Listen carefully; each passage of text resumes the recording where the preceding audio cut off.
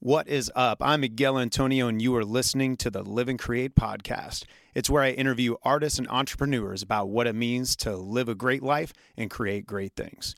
And before we jump into today's podcast, I'd love for you to check out my band at Run With It. Well, it's Run With It. You can follow us at Run With It Band, at Run With It Band. Anywhere you follow people at TikTok, Twitter, Snapchat, all of those places. But don't forget to check out our EP that we just dropped. It's called How to Start a Fire. It's on all of the streaming platforms. Make sure you check it out there. You can go to runwithitband.net, runwithitband.net to check that out as well. And for today's podcast, we have social entrepreneur TJ Roberts. TJ is an entrepreneur with a for-profit business who uses coffee as a conduit for good in the inner city of Kansas City, Kansas. His upbringing and experiences in life have given him many takeaways from growing up with a deformity and being the only black kid in an all-white community and household. His harsh reality check card was dealt with the day he was born, but his talents and his self-belief never held him back from becoming a drummer, a D1 football player, and now a business owner. Taste the kindness from his own hands, or just listen and let your taste buds dream. TJ creates a community with coffee, and so make sure you check out his coffee shop if you're in the Kansas City area, Kinship Cafe. Now, this is TJ's second time on the podcast. He was originally in episode 22. In that episode, he had a dream to start a community-based coffee shop. And in today's episode, he's actually filming and sitting in the lobby of his very own coffee shop called Kinship Cafe. He shares a story that catapulted him into this new business endeavor. We talk business, the power of representation, and success through personal development. It's a great episode. Enjoy. The Live and Create podcast.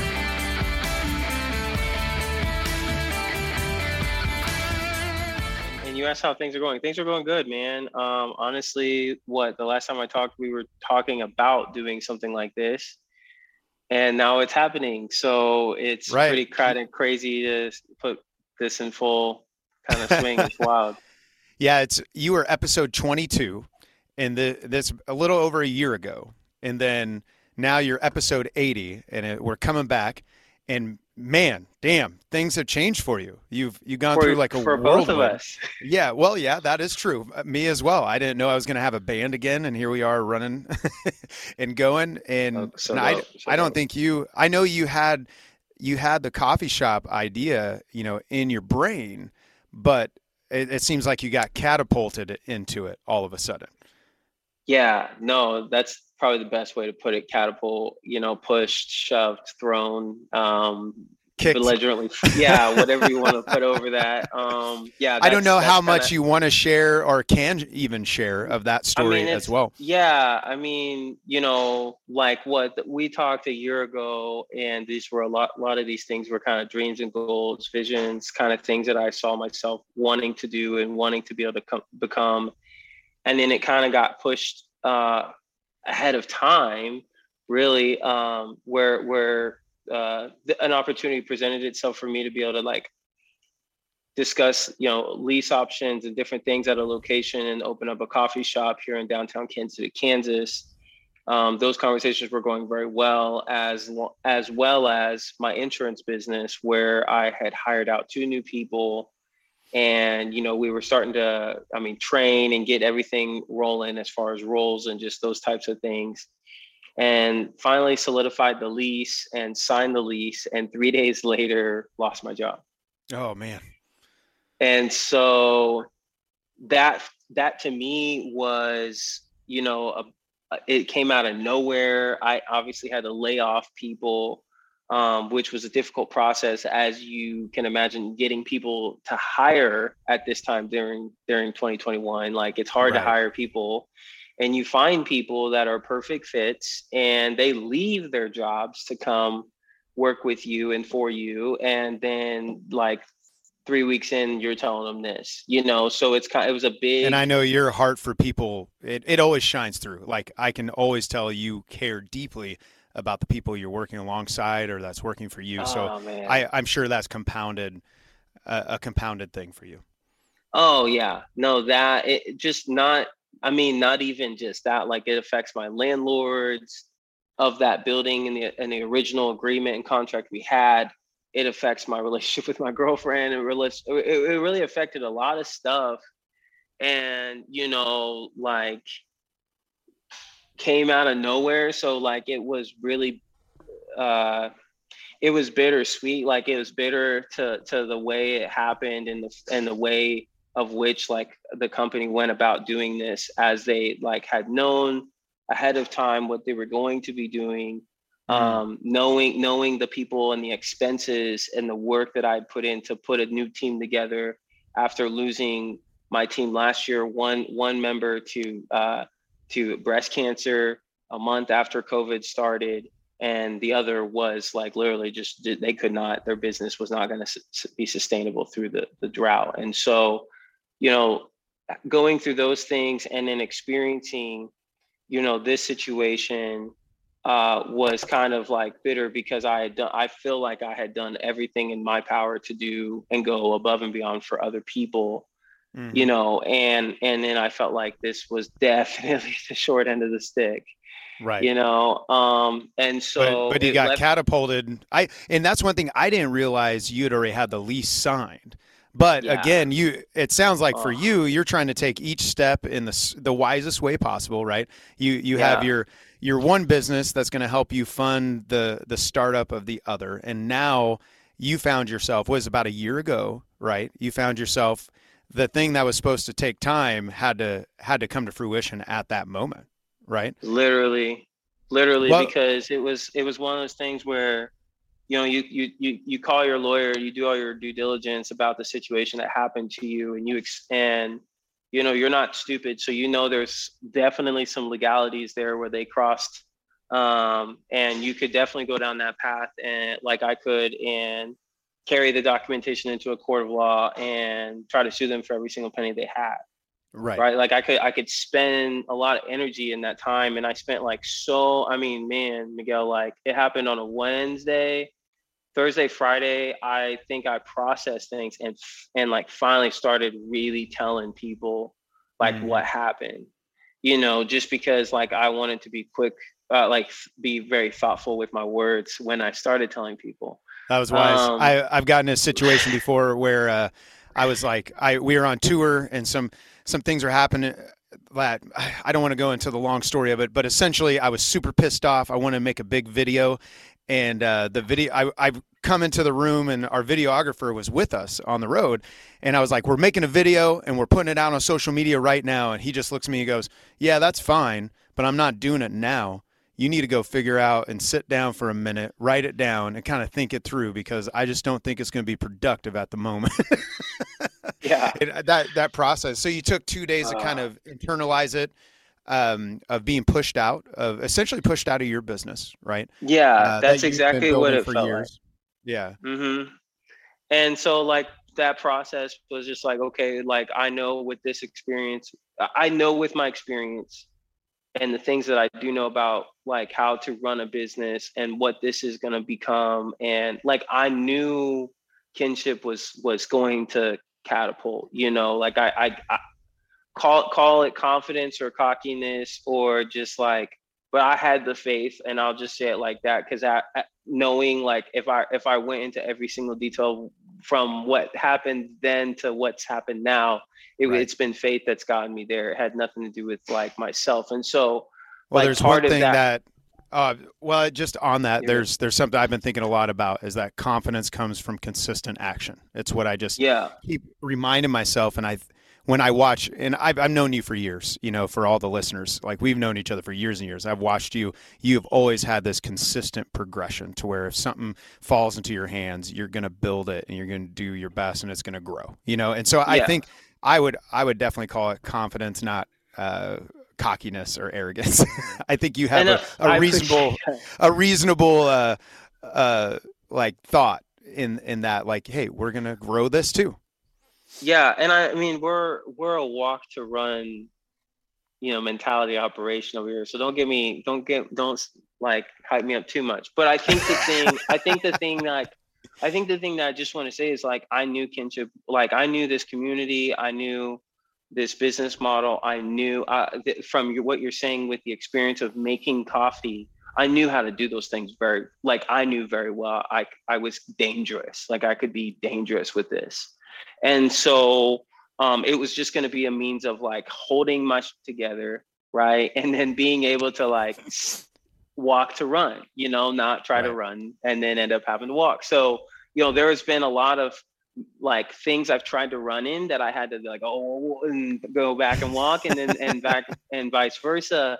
But I learned more and more. But I think in the aspect of just what was happening, I did not want to experience a win for Kinship, a win with, having our first $1,000 day of sales, or having like our first employee, or all of these cool things that we were going to have with this new thing, Kinship, and then deal with like lawsuit or issue with Farm Bureau and what all that crap was going to bring and have to be dragged through. So it was like, do I want to have these extremely wide variances of like joy and like, honestly, like regret, like maybe at some point in this process with Farm Bureau, as I go down that road, I'm sure there's a point where I'll be like, man, I regret everything that I got from these people. Right. And I'm not in that position with them now. Like I've moved on, and I can look back and be like, there's definitely some things I learned from what not to do. And then there's definitely things where I can say like, oh yeah, like I can give some credit to some of this knowledge and this skill set that I have that I'm using over here now. And I don't have any resentment giving credit to that person right now. Right. Well, and that's a cool place to be within that. And honestly, I think that's such a powerful lesson. It seems like some of the most productive people out there will often point to like sideways energy. Like there's things that they could pursue, but it's just not worth it. It's things as simple as like there's an investor I've been quoting a lot, but his name's Naval, and he's been talking about where like there's some things like even just taking something back to a store that's only like $20, or like returning something to Amazon. He's like, it's just not worth my energy anymore. So I just rather give it to somebody. Yeah. And because of what he's earning. And then there was a producer I worked with where he could have taken someone to court for like $10,000+ and I'm sure you're talking even more, but like for him, he was like, you know what, just for my own sanity, my own heart, in my mind and my focus, I wanted to be focused on the future, not the past. And he let it go. Yeah. And honestly, it seems like the people who do those kind of things end up way better as time goes on. So that's a huge lesson, man. No doubt a very hard road to walk from what you came through, though. Yeah, and the road is still there, so it's still being walked. But it's like, I think one thing is that kind of back to that confidence thing. I want to feel confident in the moves that I make and the way that I feel about what I'm doing. And this is my way of kind of honestly creating that boundary for me to make sure that I can achieve that. It's like, I don't want that in my life. All right, it's gone. Like, and that's kind of like when it comes to like the dire need of like what this business needs, like it's kind of sacred to me because of how it's happening. And so it's just like, I take that to, I'm fine tooth combing myself, to make sure like, I don't put myself in bad situations, or that I don't, my thing is relationships. So Kinship is extending its relationships every day with people that come in new or coming back, or a new vendor that we work with. So for me, maintaining those types of relationships are incredibly important to me. And a lot of things can happen, right? I can get a drink mixed up, or I can make a catering order wrong, or I might mess up, some communication with one of our vendors. Like those things can happen. And I think the most important thing is like, I try to just maintain like authenticity and ownership in that moment. And then incredible, like I'm going to try to exceed those expectations the next time you come in, or the next, or just like the next moment we have. Like, I'm sorry. And that next moment might literally be right there and be like, all right, shoot. Like today, this guy grabbed like a donut, and I had my back turned to him, and we have donuts for display. And he literally, like, I turn around and he's like eating a donut. And I'm like, where did you get that donut? And he points to the display, and I go, I was like, that's a week old donut, and like his people are laughing at him. And I'm like, you know what? Like I had already put the donut on the bar for him to grab. So I was like, just have 2 donuts. Like, I'm not going to take You're like, and please don't judge our donuts off that week old donut that's just there for the display, bro. He did say he was like, honestly, this is really good.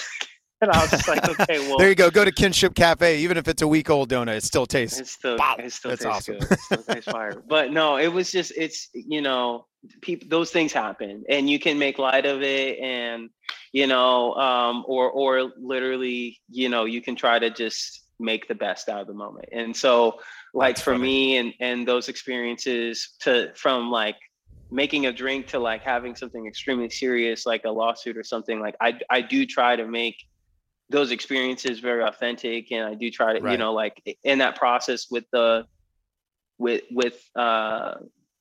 Bureau, we're still hung out on the lease, and so part of been, talking with the landlord and trying to, be very authentic in this situation, and saying like, I have no malice against what needs to be done here, but this is where I'm at, and this is what. Right. Where I'm choosing to move forward, and however you choose to go about this, that is completely up to you. But I'm okay accepting full authority over a 2025 leased space, or I'm gonna let you deal with things the way you feel like you shouldn't. I shouldn't feel like I should be getting punished furthermore from the situation. But if you want to, by legal action, you can, but this is where I'm at, and so just being trying to like be authentic with people, which has been really hard. But I mean, yeah, that sounds like some tough conversations to have. Oh man, that those are not the ones you want to have.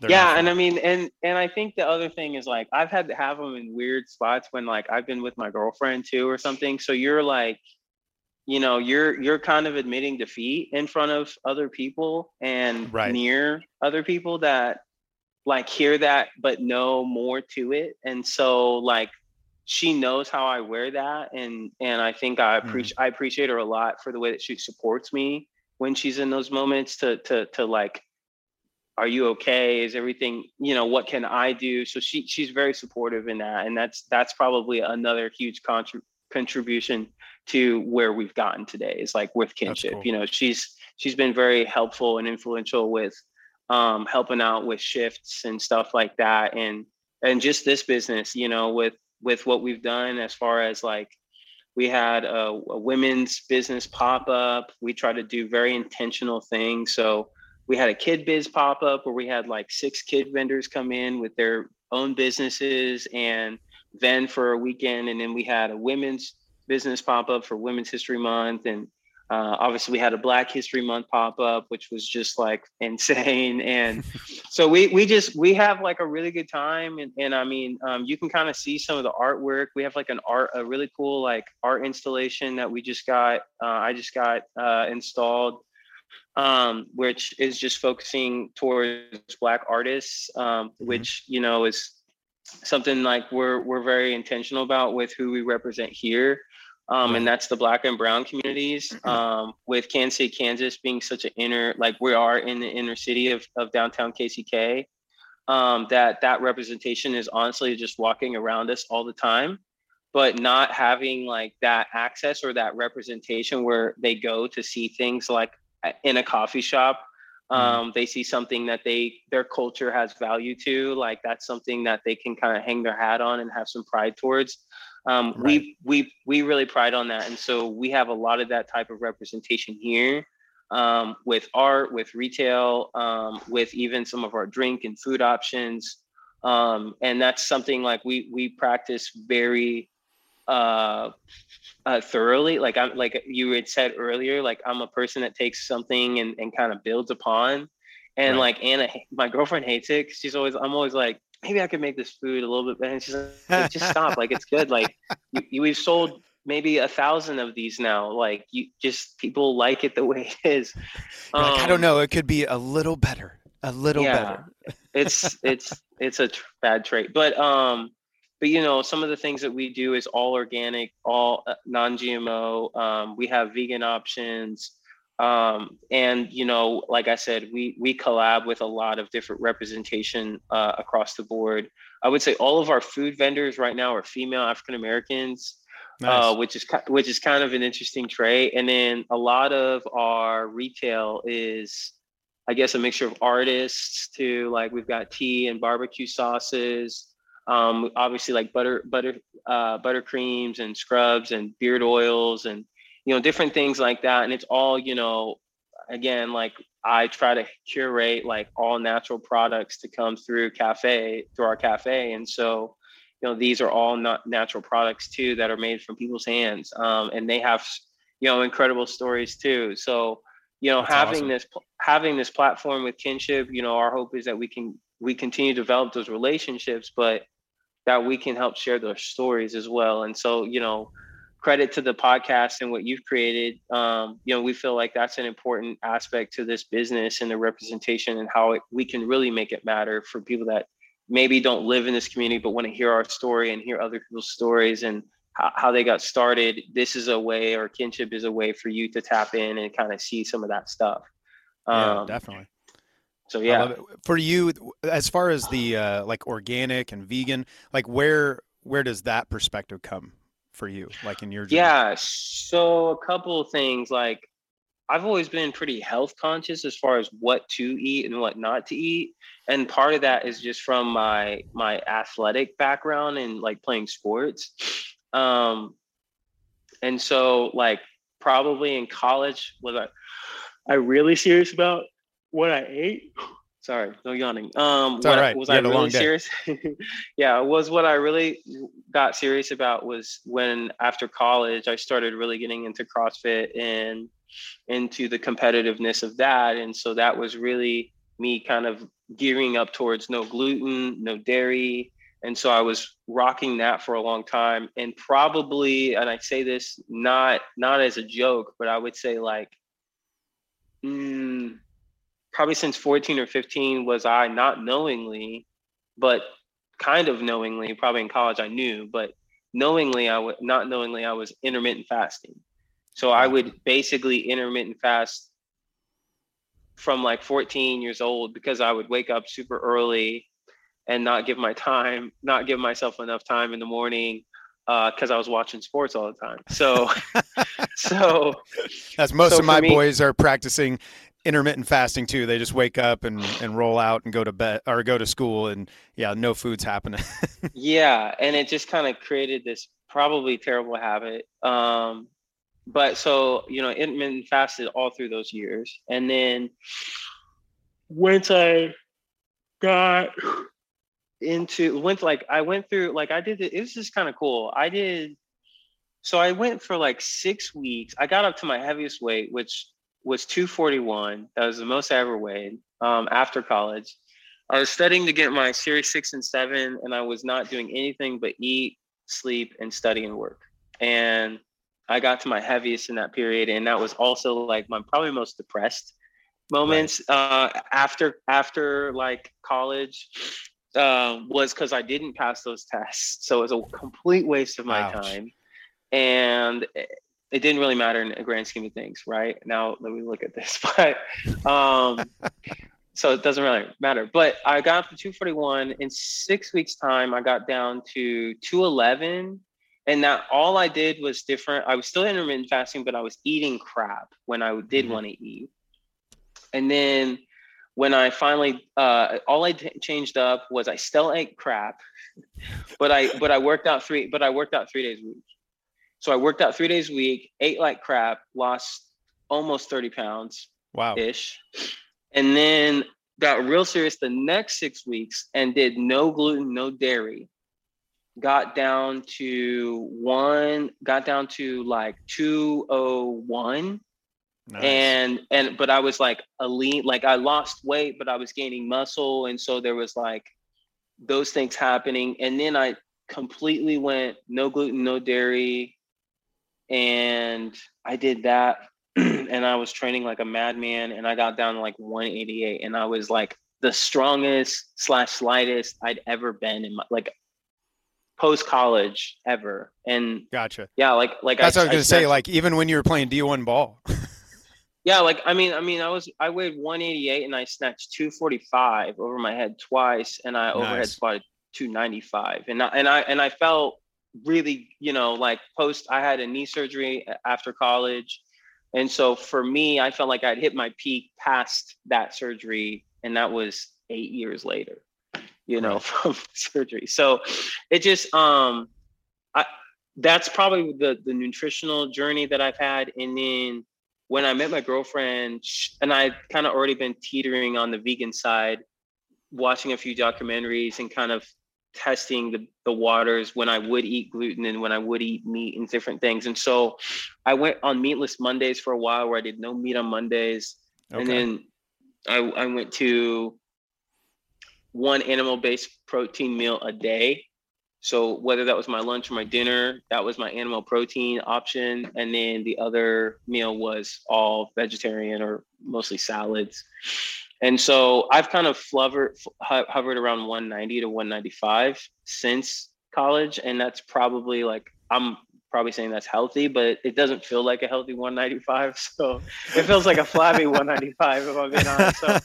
So I've got to build up my muscle density back up. So watch out for So are you fully vegan now, or just kind of like percentage? No, I would say I'm probably more like 60-40. There's days when I honestly don't even really feel like having meat, or it just doesn't come to my mind to have meat. Now that I've gone through so many different transitions and tried different diet habits, now it's more like, well, I can do this because I've done it before. So let's just do this, Right. And I think someone told me the other day, I'm the kind of person that I get what I need. And that's I just get what I need, and that's kind of I'm kind of 3 hours of sleep. That's what I need, that's just, that's just kind of how I rolled. And I think that probably is not a good thing. I mean, but it's long term. I think that could probably tear you down, not getting that extra sleep. That can be rough, but there's times when I wake up and I go, I need extra sleep, and you can feel it. Yeah. No, I get you on that, especially when we were on tour, and we'll be getting back to that sooner than later. I'll be sleeping in. I try to sleep as much as possible because it's usually I have late nights and there's just so much drag. But then when I'm home, typically I can do 4 or 5 hours a night and I feel good, where most people can't. But then every once in a while I'll sleep for 12 and just kind of almost refuel my body up on sleep. And then during the week, I feel like I get in a zone where I'm just so focused. It's I'm today I woke up at 3:30 and tried to keep going back to sleep, but my body wouldn't. Yes. And I'm I think I was just so excited for the week. What do you think that is? What do you think that is? 'Cause I have my alarm clock, I set it every day. Right. Every day I set it as a habit, but I never get to my alarm clock. You're waking up before it? Always. So why do you think I'll wake up and I just, it could be, and it doesn't really matter. It's more of your body, my body got what I needed. I wake up and I'm ready to go. Is that why do you think that is for when you have those days? Why do you think that is as opposed to other days? And is it a thing maybe you do at night that gets you ready for that?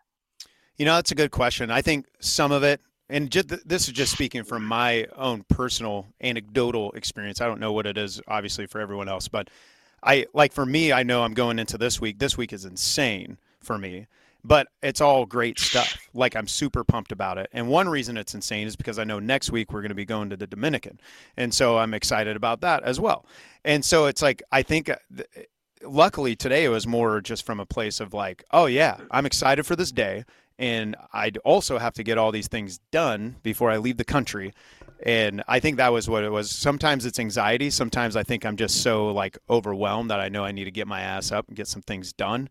But yeah, but it is weird because I overall, even if I only got 4.5 hours of sleep, I tend to feel much better in just a better mental state during the day than if I sleep in general. And So, but I think that's a personal thing. I know there's some people who operate really well and they sleep till like 10 and they like their lives end up going, they go to sleep at like 2 in the morning, you know, and it's like they offset it. I have some friends who are like that, like successful business owners doing all sorts of things. And that's just how they live. But it was funny because when I did the Ironman training, it was so intense.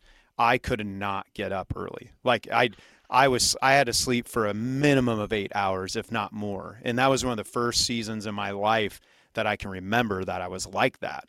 But it literally like where you were like, I gotta go to bed. I gotta wake up tomorrow and train. Because it was probably 20 to 30 hours of exercising, training a week, on top of all the mental preparation and all the other things. I think that season is about a year and a half, 2 year period. That season just and you're took it out of me. Yeah, because you're meal prepping, bro. And that's the thing. It's like and eating nonstop. Eating nonstop like because the meal prep. But it's because you're replenishing, right? It's a replenished program. But it's like you have so much appreciation for athletes that can translate their skill set to business. Absolutely. Well, I learned so much. I still reflect on that journey. I'm glad I took that journey. That season's over for me, at least for the time being. Maybe when I retire, which I don't know if I ever will, because I'm a driven dude. I like going, but if I do, I take so many lessons. I'm constantly referencing it to myself and to others of things I learned along that journey. It was powerful. Yeah, and I think those are the things like I dial in the same way. And I think with me, like with me and the way that I do business, it is a hype. Like I get very hyped up. I get very excited. I had a meeting last week. Guy told me his vision, his dream, his like 5-year plan. And I literally just blew it up for him. And like, not like in a bad way, but just was like he was telling me everything. And he gave me something to taste. And I'm tasting it and I'm hearing him speak and I'm hearing his story. And I'm like, this guy has everything within himself to do what he's talking about. But he kept telling me, I just can't, I don't know. This isn't, I don't have, it's just like all of that. And there are reservations, very valid reservations. Like I'm not, very valid reservations until I expanded his mind and blew his dream into smithereens and said, I literally said, bro, you can do that. And he just looked at me and he's like, and I'm like, no, bro, you can totally do this. And I told him all the reasons why. And then I told him it starts with how good this tastes, bro, because it was amazing. Right. But I firmly believe with what he was talking about and the way that he was talking about doing it, with his passion and his experiences, because this was like 45 minutes into the meeting. And I'm like, bro, you can do that. You have all of the means and all of the drive and all the passion. You don't need all the answers. You're asking questions that somebody else knows. Do you know that person? Yes, you do. You just need to ask them that question. And he's just like, I know that person. And I'm like, yes, you know the person to ask that question. And I was like, this vision, this dream, it's not just yours. When you ask that person for that help and they ask to be on the team, it's not your vision. It's y'all's vision. It's y'all's dream. It's what you guys get. And because they know something you don't, so like share these resources and let's go. And he just was awesome. Like, let's go. And so like we got done with the meeting and he was just like, bro, I'm a hella chill person. And I came home and my girl was like, what got into you? Because he had, you gave him some of that energy. Yes. But it's because like, if I see that someone has put the time, bro, and know this too, like when you see someone, like you're saying, I've seen you from afar, when you see someone from afar and you've seen them put in the time and they talk about that time and they go into detail, it's like hearing someone talk about wood and they're like, I know, like you put it in their hand and they're like, it's 16 ounces. Like I know, or you give it to them and they're like, it's a 6-inch cut. They know the wood, right? They feel it. They know it. They've worked it and been around it. So it's like when the person that's held all the wood says, I want to build a house. I don't know how to do it. I go, yes, you do. Dude, you know how to build houses. You know how to build houses. Somebody's going to That's help you awesome. build a house, bro. And so it's just like, so yeah, I get hyped about that because most times in these conversations, Miguel, it's around people that are in those positions because they've been around an environment that doesn't support their vision and doesn't support their dream, or they don't even see somebody else that looks like them, right? Doing what they're talking about doing. Which is, They see that highlights your, with you having a black owned, coffee shop, bring in other black owned businesses, that idea of representation just shows why it can be so powerful. I've had different folks on the podcast who are either like Asian American or, all different kinds of cultures or backgrounds or even body types, and where they've had, all of them at one point had someone come to them and say, I've never seen someone that looked like me doing what you're doing, and you showed me I could.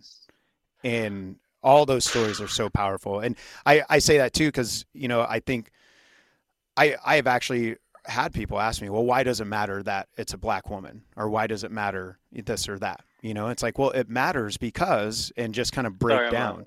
But it's like from their perspective, they just had no context because they have, that particular person I'm thinking of is represented, he was a white guy, and he's like, he's had representation everywhere, just because that is the majority of the culture in America at this point. And then and I think hopefully it's like it opens some doors and eyes there.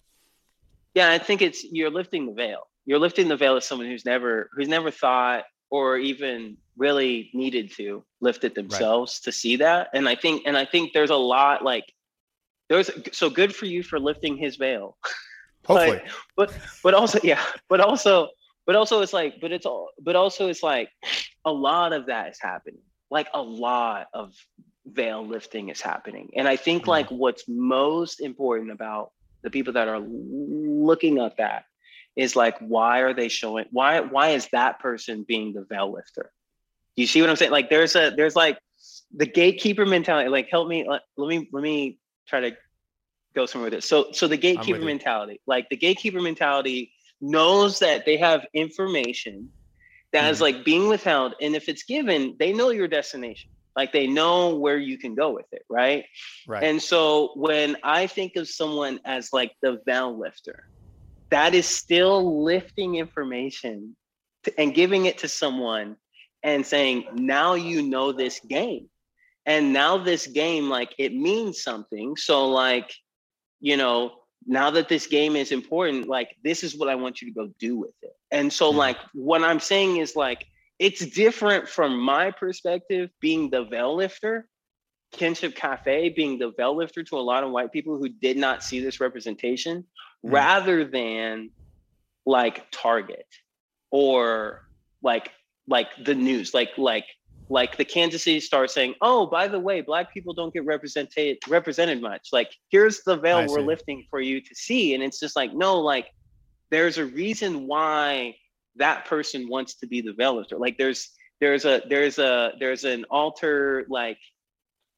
ulterior motive, if you will, of the person that's lifting the veil. Does that make sense? Now, if I'm following you, I think maybe I'm following you. So yes, I'm going to relate it to, so Kevin Hart is kind of like a hero of mine. I love learning about his life, but he was talking in one of his podcasts about this partnership he has with Citibank, and they're going into like inner city schools and teaching people who are like impoverished areas about financial literacy.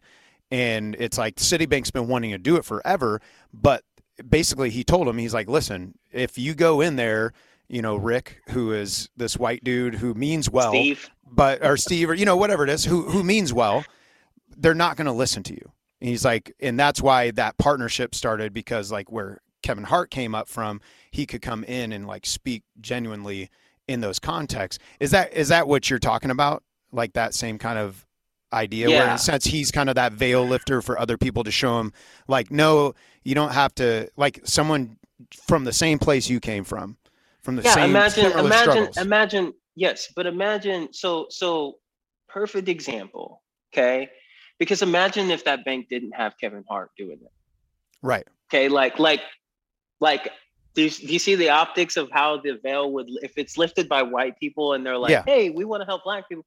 And it's And like, that was their discussion, you know, and it was kind of like, it was good on them to where I think someone in their company had enough sense to say, hey, this is a thing we want to do, but who should be doing it?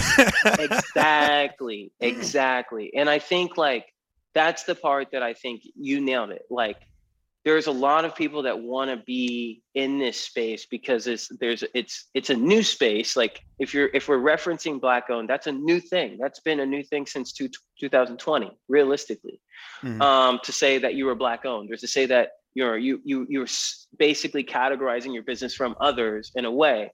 And I think it gets misconstrued a lot of times, because I think like when I say we're Black owned, I don't reference it to my skin tone, but I reference it more as like a distance traveled. And in what way? So I don't think I understand that. Yeah. So like I know for a fact that other white owned coffee shops, for me to be mentioned with them, they did not have to travel as far as I've had to travel to get mentioned with them. I got you. So like for me to get even like mentioned with another coffee shop that is been around for years, and everyone loves their drinks, love their stuff. Finally, like years later, finally in 2021 or 22, TJ Roberts, like Kinship Cafe, they get hoisted. And I'm saying, cool, like that took thousands of hours probably to get to this point. Right. And a lot of that was done on my own. And there was lots of, we just talked about the job thing. So like when I look at other coffee shops, I know for a fact there's an investor involved. There was that person is like a lot of coffee shops are not owned by someone who loves coffee. It's owned by like a law firm, or it's owned by like an insurance agent, or I got you, just a savvy business guy. And so you wouldn't want to like have their coffee served. Like if that person was stuck behind bar, that's not the person I would want to go get a drink from, you know. You want someone that's passionate. Yeah, or that just knows what they're, even what they're doing. And so like I have been in the coffee space and seen that game been played for a long time. And so knowing like how do you authenticate yourself amongst them, but then when you reference yourself as Black owned and you're being referenced with them, that is to me saying, yeah, the distance I had to travel as a Black owned business owner, where there's a lack of resources culturally, statistically, and honestly, just over here, Kansas City, Kansas, there's not a one. Mm-hmm. So like the distance that I had to travel to get to where you are and to have other people see me like you, that was a lot. Accept it as like, well, and are you familiar with Beers with Nigel? It's a podcast. Do you know Nigel? I don't know Nigel, but I've heard of that. I'll have to connect you guys. I mentioned you to him as well, but he was on the podcast, and his perspective's interesting too, because he's a Black man, but he grew up in Europe. So like he said, he moves to America and he never really experienced the same level of like racism or the history of slavery, like all the compounding issues we have in America. And so he said it's been an interesting thing for him to see almost like navigate both worlds where, but that was one thing that opened up in our conversation. Was he was talking about a Black owned brewery that's opening up in 18th and Vine. In fact, it might be open by now. I can't. Vine Street Brewery. Yeah. You know it? Yeah. You know those guys? They're great people. Yeah. Awesome. Kemet, and yeah, they're great peeps. Right on. We'll have to go grab some beers there sometime. But he was talking about that. And I even told him, I was like, what I know of brewery culture is you don't see a lot of Black people there, like in general, and he's kind of laughing. He's like, yeah, it's just the culture of it. And so that's why it's starting to shift. And when you start seeing those breweries, like a Black owned brewery pop up, I think it begins to open people's eyes. And what he was saying, he's like, it's been fun because he can see people's eyes, like people who are white kind of like see like, oh yeah, I guess we haven't seen a lot of Black people around here. and they can open up to that. But then also he said, even in the Black culture itself, that going to a brewery, it was not like a thing you do. you know, and then Yes. showing that being important to open up in 18th and Vine, because now it's like you can introduce this whole new thing to a lot of people in the Black culture as well. I'm curious because I think of coffee shops almost in a similar way. I think of coffee shops Mm. as a bit more white culture, for lack of a better term. Yeah. Do you see some of that as well? Like where Oh even yeah. even When like Black I culture mean, is like opening up, like, ooh, it's a coffee shop. I guess we'll go hang out here. yeah. So I mean, couple things that I even, and it's just from today, but like to go back towards is like when I first started working in coffee, and it was at a coffee establishment called the Roastery here in Kansas City. Mhm. Very, very well known establishment, probably been around officially since like the 80s, mid 80s. Sorry, It's all right. there's a fire. It's not this place, I promise. So cool. That's the last one, I think. Roastery was my first job getting into coffee, and even in that aspect where I was working at, which was a very ritzy area in the metro, there were Is that people that Brookside?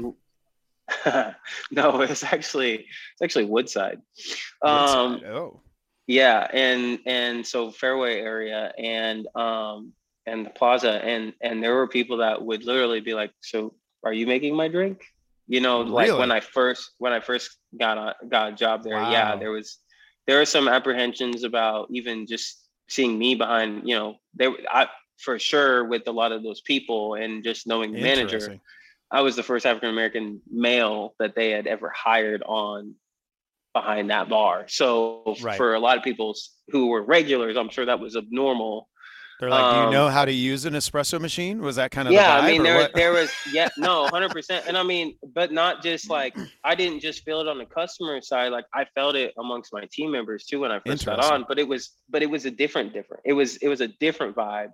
And it was a vibe. It was that vibe, but it was from the context of, well, you're like a insurance agent slash like former jock. So like, what do you know about coffee? I Kind of see. thing. So you're And so getting it's judged kind of, for multiple levels of your identity. yeah, and it's just definitely like you're not in the right place kind of thing. And so there was like a lot of kind of like navigating through a little bit of that at first, and a part of it was like I just drowned it out by just like I really wanted to just be good and just to prove a lot of people wrong. So for me, it was Right. just like, oh, let me practice, let me prove them wrong, let me know these recipes and make these drinks. And then that part of me after I knew it was, oh, let me make something new, and so now I have a whole ass menu that is mine that I already made prior to us being even open here at Kinship, because like that That's was amazing. what it was already like how I was already operating. So like when people have drinks here, like, man, where'd you get this from? And I'll be like, 2007, 18, like is when I got this drink. But it's like one of those licks you play, like, and someone goes, wow, that was a great lick. And you're like, yeah, I wrote this. It's It's like, like, yeah, I wrote that like 2 years ago. That's mine. yeah. That's mine.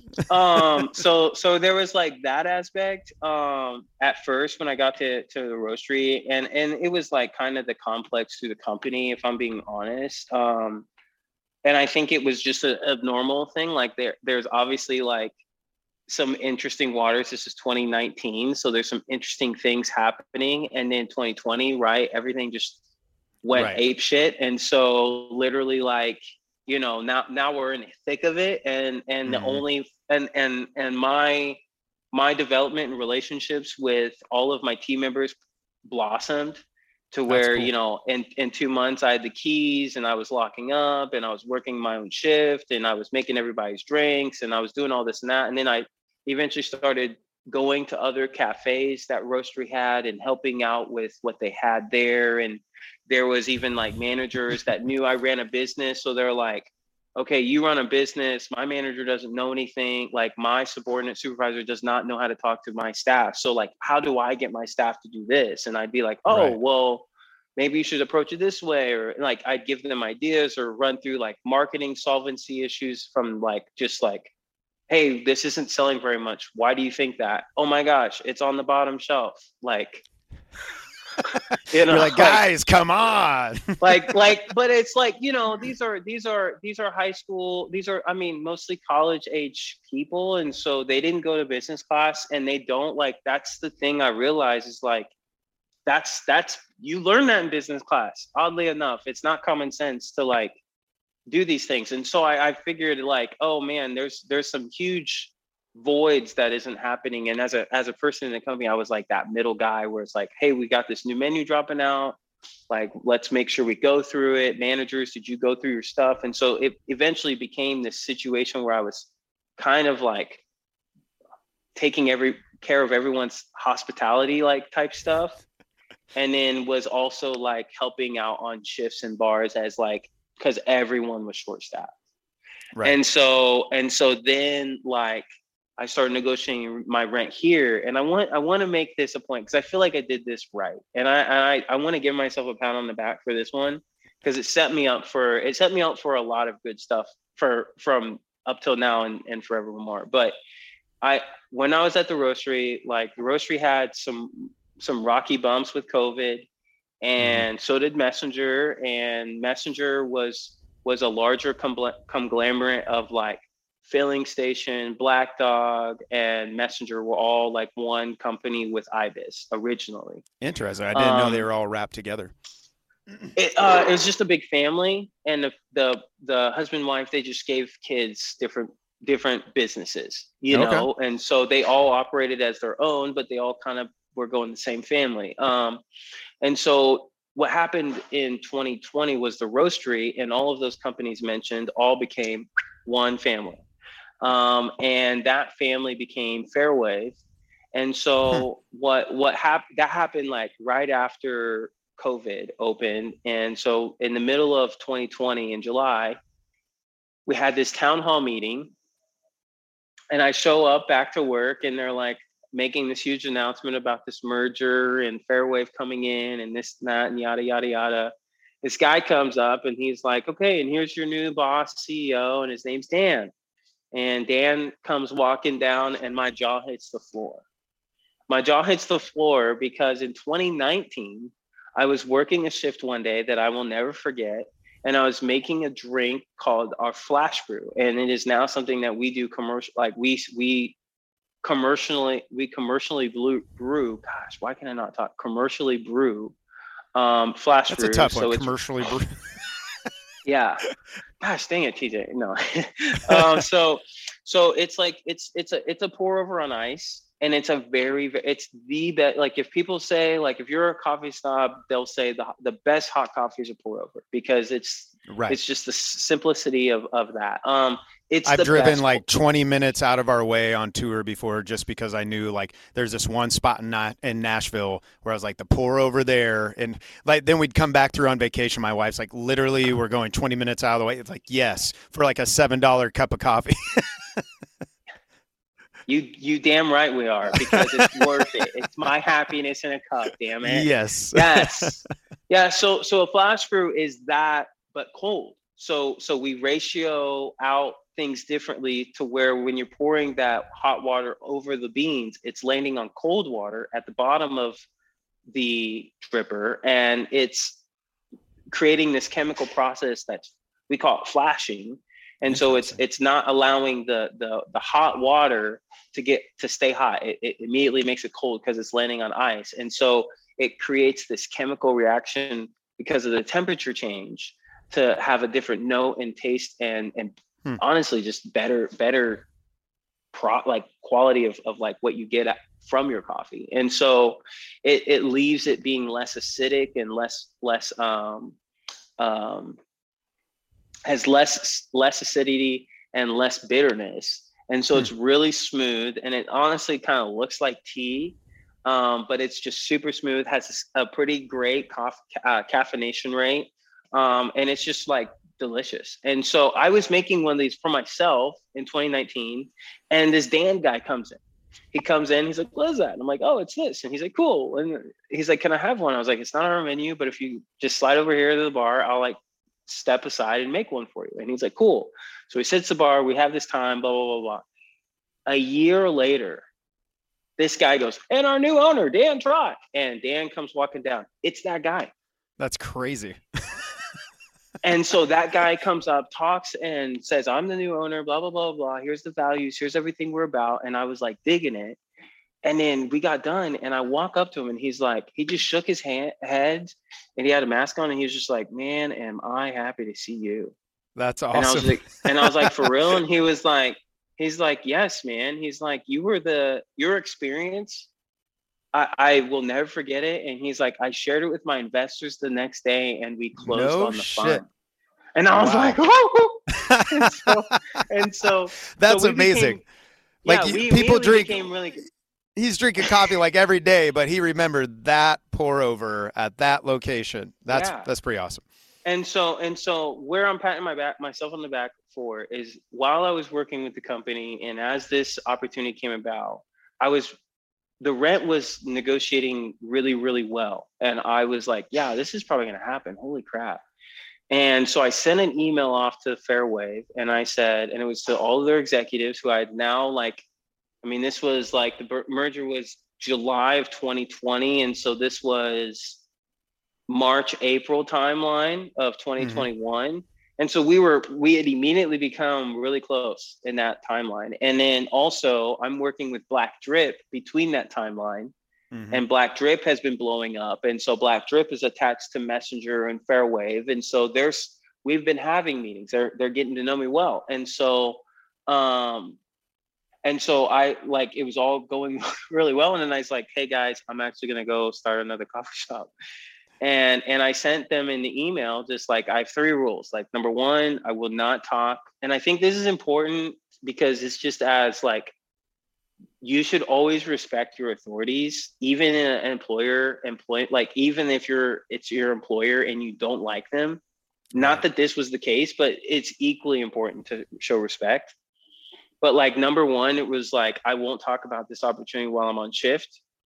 Number 2, I will not poach any of your employees. And number 3, I just want to thank you for all of the time that you guys spent with me and teaching me and training me, everything that I know. Mm-hmm. And I have a ton, I just wish nothing but the best for you guys. And like, they responded back, and they're like, what's the location or the area you're looking to go in? And I was like, KCK. And they were like, we just did a survey in KCK, and we were like thinking about expanding. You mind telling us what address you're looking at? And I like sent them the address, and they were like, that was the number 1 spot we were going to buy.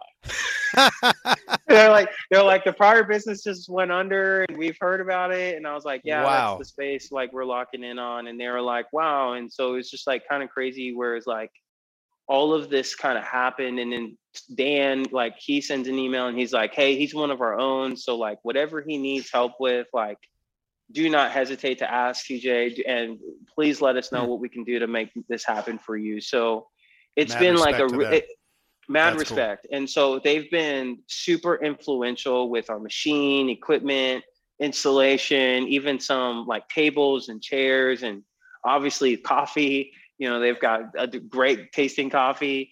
So that doesn't hurt. So, we've become really great friends of theirs, along with like, our friends at Oddly Correct. And I love what Equally Minded does too with their community base, and they're also Black owned coffee shop as well. And so there's a lot, but I mean, honestly, like what I appreciate most about it, and what we kind of talked about, I think the last time we had talked, was just like, now that you're at the table, it's like, what does equality really look like?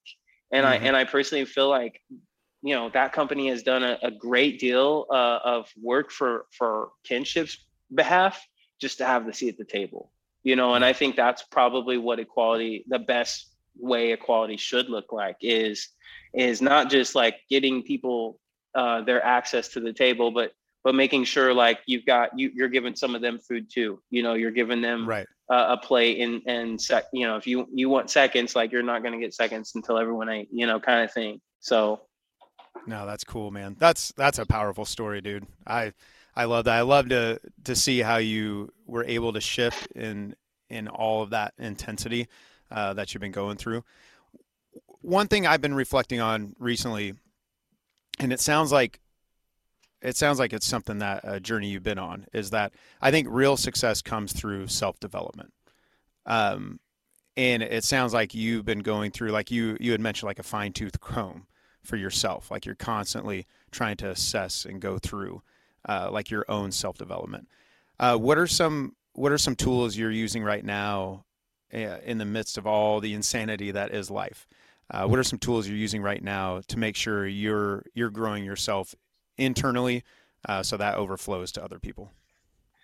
Oh, I'll keep it short.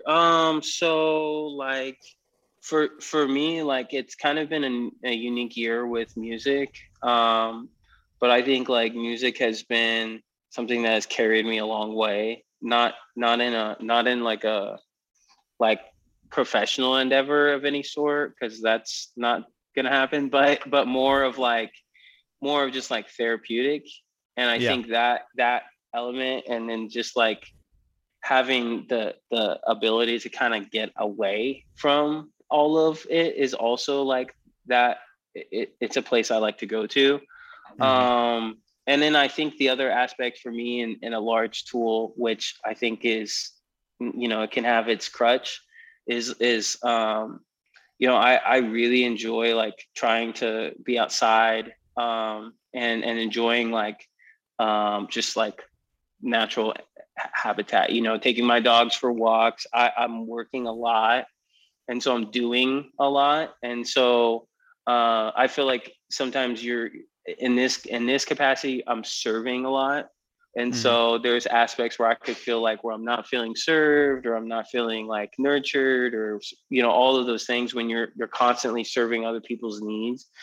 And so like one of those things is like I kind of get a lot of that serving back where people serve me, probably more so from my animals. Just because like they're easy to serve, and then they're equally like reciprocating that love back. And so for me, Right. like spending time with my dogs is really fun.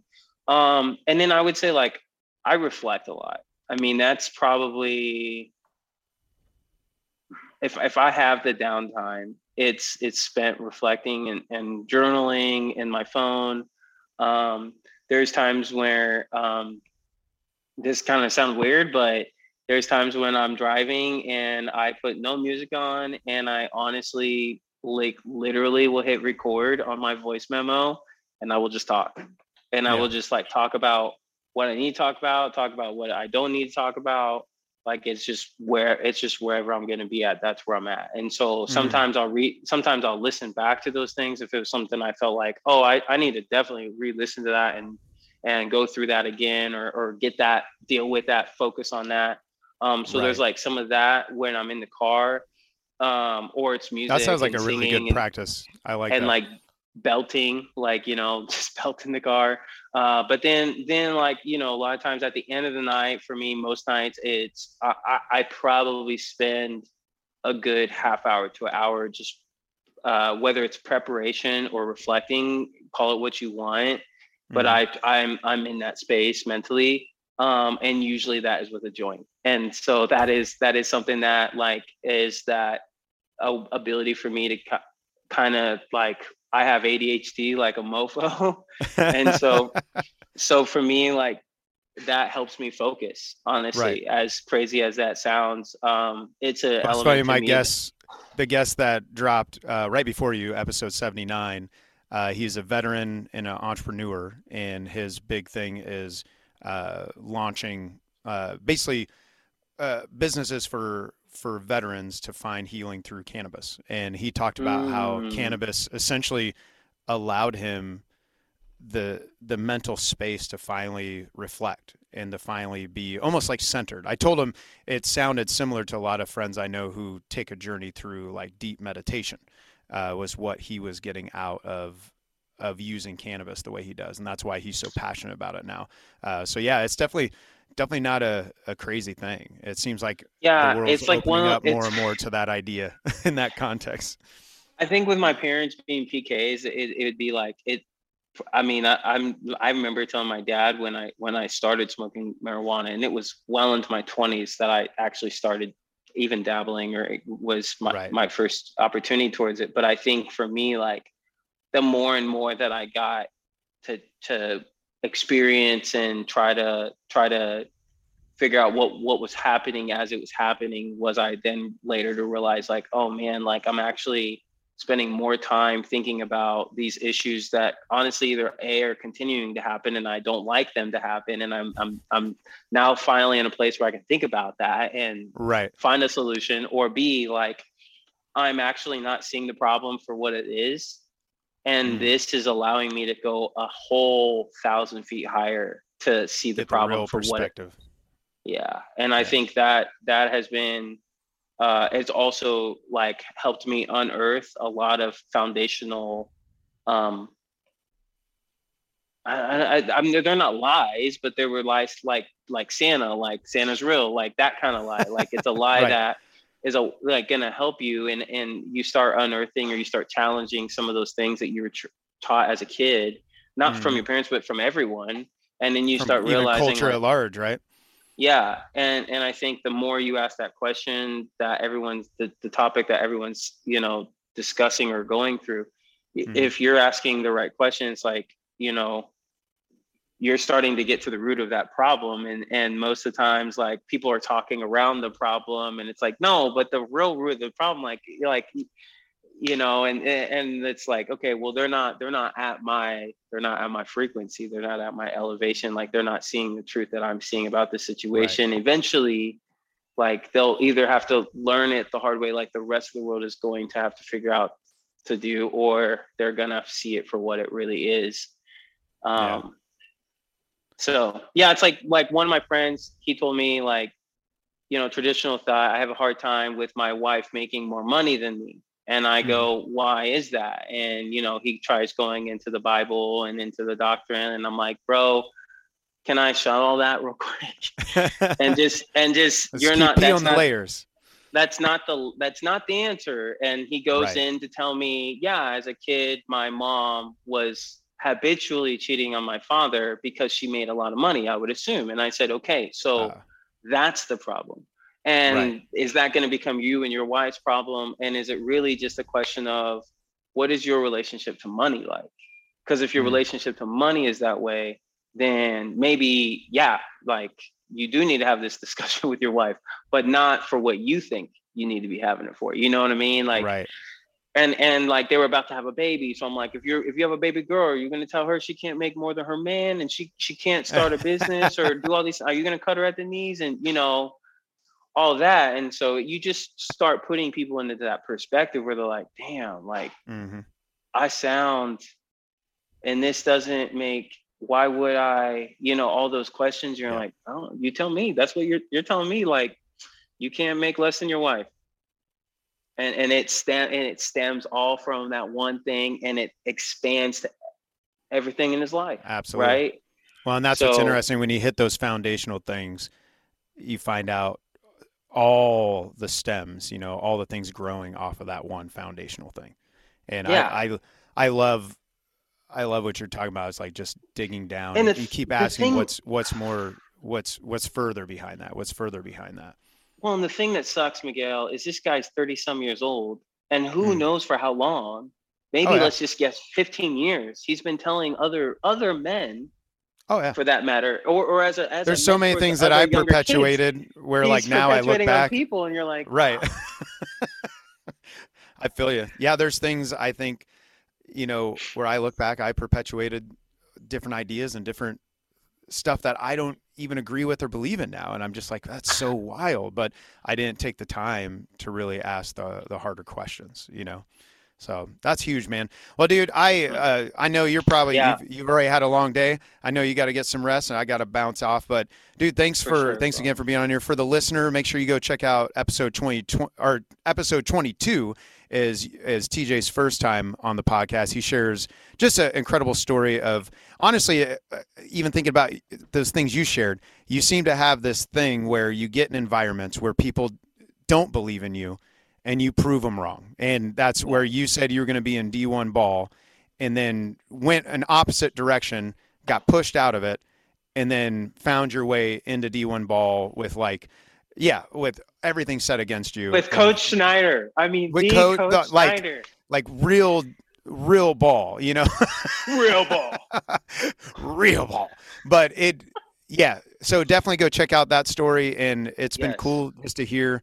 I think one thing that's interesting about your story, and maybe down the road, once you get further into it, we could talk about it more. But it seems like there's sometimes people don't grab a hold of their dream until they're like kicked out, like kicked out of the nest to do it.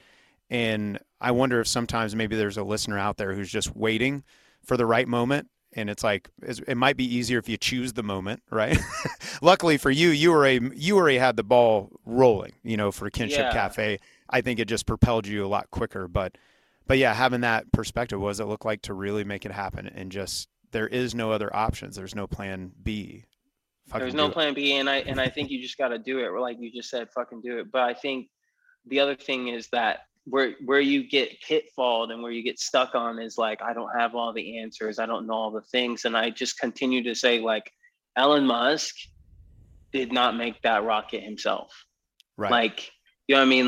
Like Steve Jobs did not make Apple to what it is today by himself. Like there's so many other incredibly influential people that are part of those businesses I mentioned that make those businesses function the way that they function.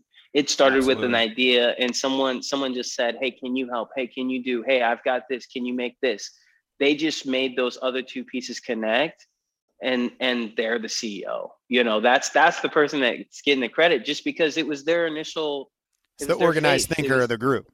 He was able to organize it all together, Yeah. So they didn't have all the answers and you just got to push through. Like you just got to fucking do it. Hell yeah, man. Well, dude, you get some rest, and thanks for making the time again. Yes, bro. Likewise, always for you, man. It's good to see you, bro. Thank you for listening to the Live and Create podcast. If you like what you heard, make sure you subscribe and leave a comment or a review. The Live and Create podcast.